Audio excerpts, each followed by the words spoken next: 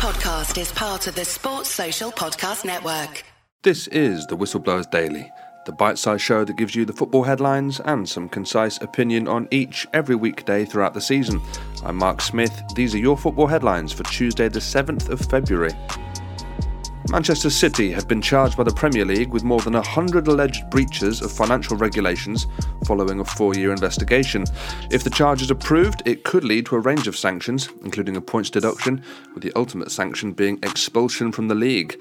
It also accused City of not cooperating since the investigation started in December 2018. City said they were surprised by the charges and are supported by a body of irrefutable evidence. Leeds manager Jesse Marsch has been sacked after less than a year in charge. Leeds have gone 7 games without a win in the league and lost 1-0 at Forest on Sunday. They're 17th in the table and only out of the relegation zone on goal difference. Their last win was on the 5th of November. Coaches Michael Skubala, Paco Gallardo and Chris Armas, who was appointed as Marsch's assistant just last week, will take charge of the team for Wednesday's match against Manchester United. Those are your headlines. Leeds have sacked Jesse Marsch.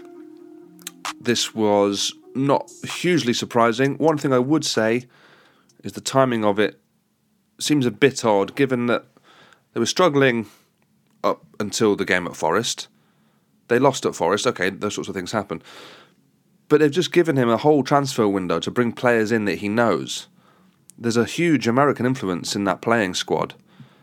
They've broken the club record for Rutter, the striker, who's someone that Marsch specifically wanted.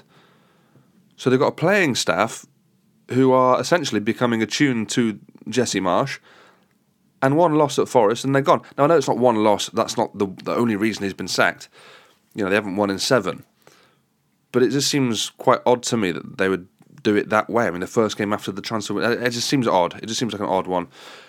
No surprises, though, I don't think. Marsch has struggled. I don't necessarily think he's got the personality of a Premier League manager. Maybe that's harsh, but I'm not sure he's going to be commanding a dressing room that easily.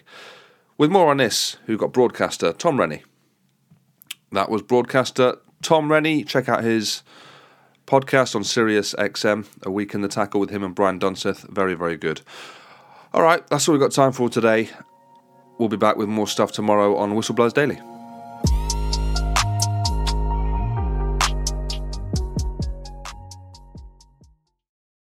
Sports Social Podcast Network.